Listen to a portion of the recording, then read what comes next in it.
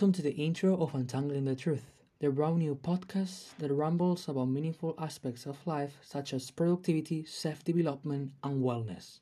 The main focus is to uncover the uncharted feelings we cope along with in our life's journeys. My name is Gonzalo, and in each episode I'll talk about tips, news, and my personal thoughts towards what's truly important to find happiness and fulfillment at work and in life. I hope you join me in this new path. Don't rush life, and bye bye. Hello, and welcome back to another episode of Untangling the Truth. My name is Gonzalo, and as you know, I love to share stories with you. Today is Saturday. I will talk about how not to kill time in this hustle culture we live in. And it's a short form of the article for David Pearl. Again, I actually have it in the backup plan, but I think, I have to share it because I really think it's important to know how we can interstellarly, I don't know how to say this in English, but what it really means that we have to slow down. We have to slow down to appreciate, to assess all the situations, the problems, the feelings that we have in life. Because life is a mountain, and again and again and again. That's why we have to slow down, face our life slowly and carefully. Anyway, after this introduction, without any further ado, let's go into it. If you're okay with killing time, it's not scarce enough. Time is scarce, life is short, and as the grains of sand slip through the cool glass, so does the precious gift of time. Once it's gone, it disappears forever. We all know these things, and yet, at work and at home, we're so lost in a trance of distractions that killing time has become a chronic disease. I remember the moment I started thinking about this. It was 2017. I was living in New York, and if I didn't have a roommate, I'd go broke. I was paying for 2 rooms in my apartment, and my name was on the lease. None of my friends wanted a spare room, so I posted an ad on Craigslist. 2 hours later, I received a reply from a 31 years old PhD candidate named Mark. My roommate and I invited him to tour the apartment, and since he seemed like a nice guy, we invited him to live with us. From the moment he climbed up on a narrow Brooklyn stairwell, Mark spoke with a debilitating mumble. He had the round back of a slow to mature third grader who dreams of being speaks first in keyboard someday, but is always speak last. Like Mar, those kids are mad at themselves, not the world. Externally, they're harmless, but internally, they're a stew of pain and passive insecurity. In the afternoons, Mark would move from his bedroom to the living room, where he turned on Netflix. When the weight of invisibly agony pressed hard enough on his eyelids, he'd pass out. Some days I'd come home at 6 p.m. to find him can't even wake him up sleeping on the couch. Later, we discovered that he was taking emergency room rate anxiety medications every morning and drawing himself to sleep with Heineken, always a Heineken, in the evening. Ironically, he was writing his PhD thesis on tobacco addiction treatment, and sadly, it wasn't curing his own addiction. He was caught between the rock of loneliness and the hard plus of an evaporating bank account. Slowly, his anxiety turned into gloomy depression, not sadness, but a bland disposition where he didn't feel anything. He was also late on his rent. He never spoke about friends, and once he came home with bruises and a broken arm from a seizure. And yet, as his life spiraled into chaos, he stayed apparently calm. It wasn't stoic, powerful calmness. It was a helpless calm, where nothing was worth doing because the world was too difficult for him. Perhaps he was allergic to people. He was so bounded by life and so overwhelmed by his thesis that the only thing he wanted to do was beg out and kill time. At some point, it occurred to me that there is a Mark in all of us, a person who can't confront the challenges of the modern world and can't resist the allure of distractions from it. A person who is cynical about everything because pessimism requires no imagination. A person so paralyzed by the tyranny of judgment that they close to the door, retreat to the couch and watch others live their lives on TV instead of walking the pavement themselves. And whenever that person surfaces, So does the desire to kill time. The desire to kill time is rooted in inflation. Much of another leisure is slothful. It's spent in a taste of passive, shoulder-slumped consumption where we inhale processed foods that makes us fat, TV shows that numbers tend to inspire, and advertisements that create anxieties that only shopping can relieve. The lethargy of modern leisure says that movement is tyranny, as if humans are batteries to be recharged by the electricity of mindless entertainment. That desire to kill time stems from deep-state nihilism. As I watched Mark numb himself and suppress his emotion with a pillow of liquor, I felt scared that my life would resemble his. So I decided to do the opposite of what I saw him doing and do nothing but work. I abdicated Gary Vaynerchuk hustle mode and poured my energy into work, from checking email before getting out of bed to reading an article while waiting to my old meat to microwave. I saw a life of hard work as a virtuous one, though I've never been driven by time wealth. I bowed to the idol of discipline and poured myself shots upon shots of workahol. In retrospect, I realized that it was something of an overcorrection. In my desire to avoid nihilistic time wasting, I confused that was good with that was difficult, and what was hard with that massive productive activity. Leisure is not killing time. To be sure, even though I've realized a life of total work is no way to live either, my life is better for my obsession with work. You wouldn't be reading this essay without it, but the workable FS mindset opposed to me to more nail-biting stress than I wanted. Now, I'm looking for ways to escape from my obsession with work and enjoy leisure time without wasting it.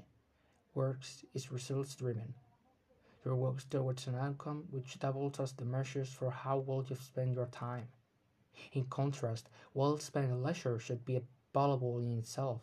Staying active doesn't guarantee leisure, but it should bring us alive because the heart dies in moments of sloth. If work is guided by utilitarian outcomes, leisure is driven by intuitive awareness. Leisure is not a time to retreat from the world. Rather, it's time to poetry, prayer, and philosophy, a chance to reflect on where we are and where we are going. Even if leisure doesn't require an end goal, we should anticipate that good things will come from it. For example, the Greeks saw leisure as a time for learning.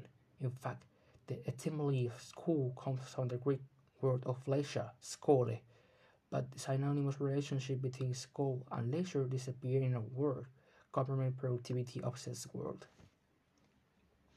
This type of leisure feels like a forgotten art because capitalism has a way of turning all leisure into a sin. Instead of seeing how leisure can create wisdom, we think like an economic things, as if all transactions can create value. As the great philosopher Gorilla Soul once said, "My time is money, and baby money is time. I got money, I wanna make you mine."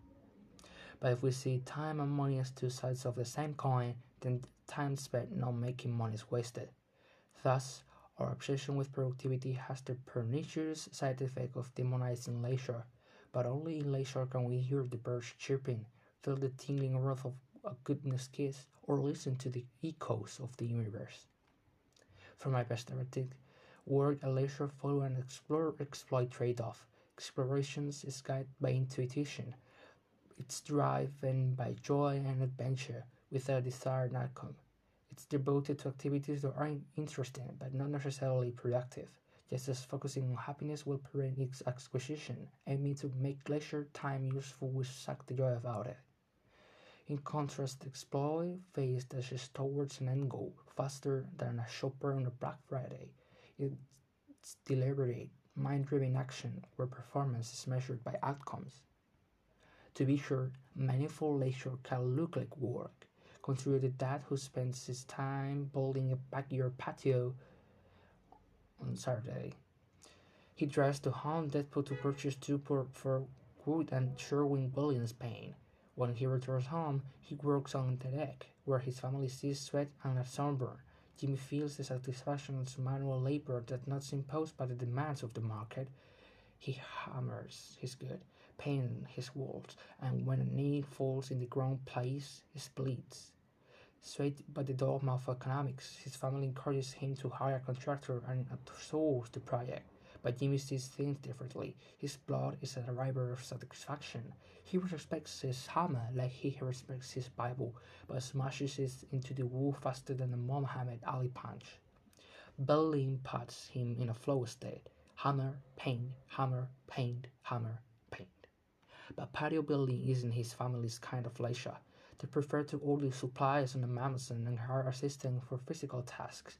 After all, they don't like how the heat of the hardwood touches their face until sweat stains their t-shirt.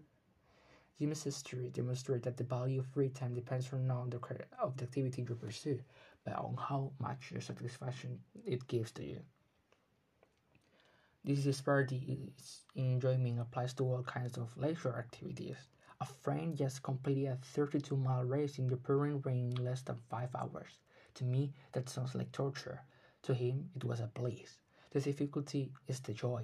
Likewise, many people hate walking to a campsite, sleeping in the cold, and taking a dump in the woods, but others call that camping. Work, play, and relax. Just don't kill time. Mark has never engaged in any kind of fulfilling leisure because he numbed himself in his free time, but his work didn't fulfill him either. He spent a lot of his work hours killing time too, but because he didn't see anything in his life as a scarce. As I learned from Mark, the well-lived life is granted to those who shatter the chains of nihilism and instead see both work and leisure time as gifts to embrace. Sloth is evil, for time is the very essence of life, and only in the afterlife does the clock stop ticking. Nobody thinks deeply at all, but everybody does instead. The worst and worst fixation on works has led us to evaluate ourselves on achievement rather than on how meaningfully we spend our time. As we move through life, we should swing between the discipline of work and the fullness of leisure. But in both cases, we should remember the scarcity of time and never kill it. And this has been all for today. I hope this little article I read about time and how we spend our minutes in life has served a well purpose to you, because actually time is limited and we have 4,000 weeks, most of it, 4,000 weeks in life, and we are the ones to blame if we do something wrong or something that we don't want to do at the end of the day. You know what I mean? Life is not meant to be rushed. We must embrace it, understand how we can build a better life. If we wanna have a work, if we wanna have some friends, if we have to make decisions, but for that we need time, and we can't complete those tasks in life if we kill the time that the world has given to us. We must embrace it and understand it, and make something worth it. So yeah, this is the understanding of what I've read today. I hope you had a great time. I'll see you next week. Bye bye.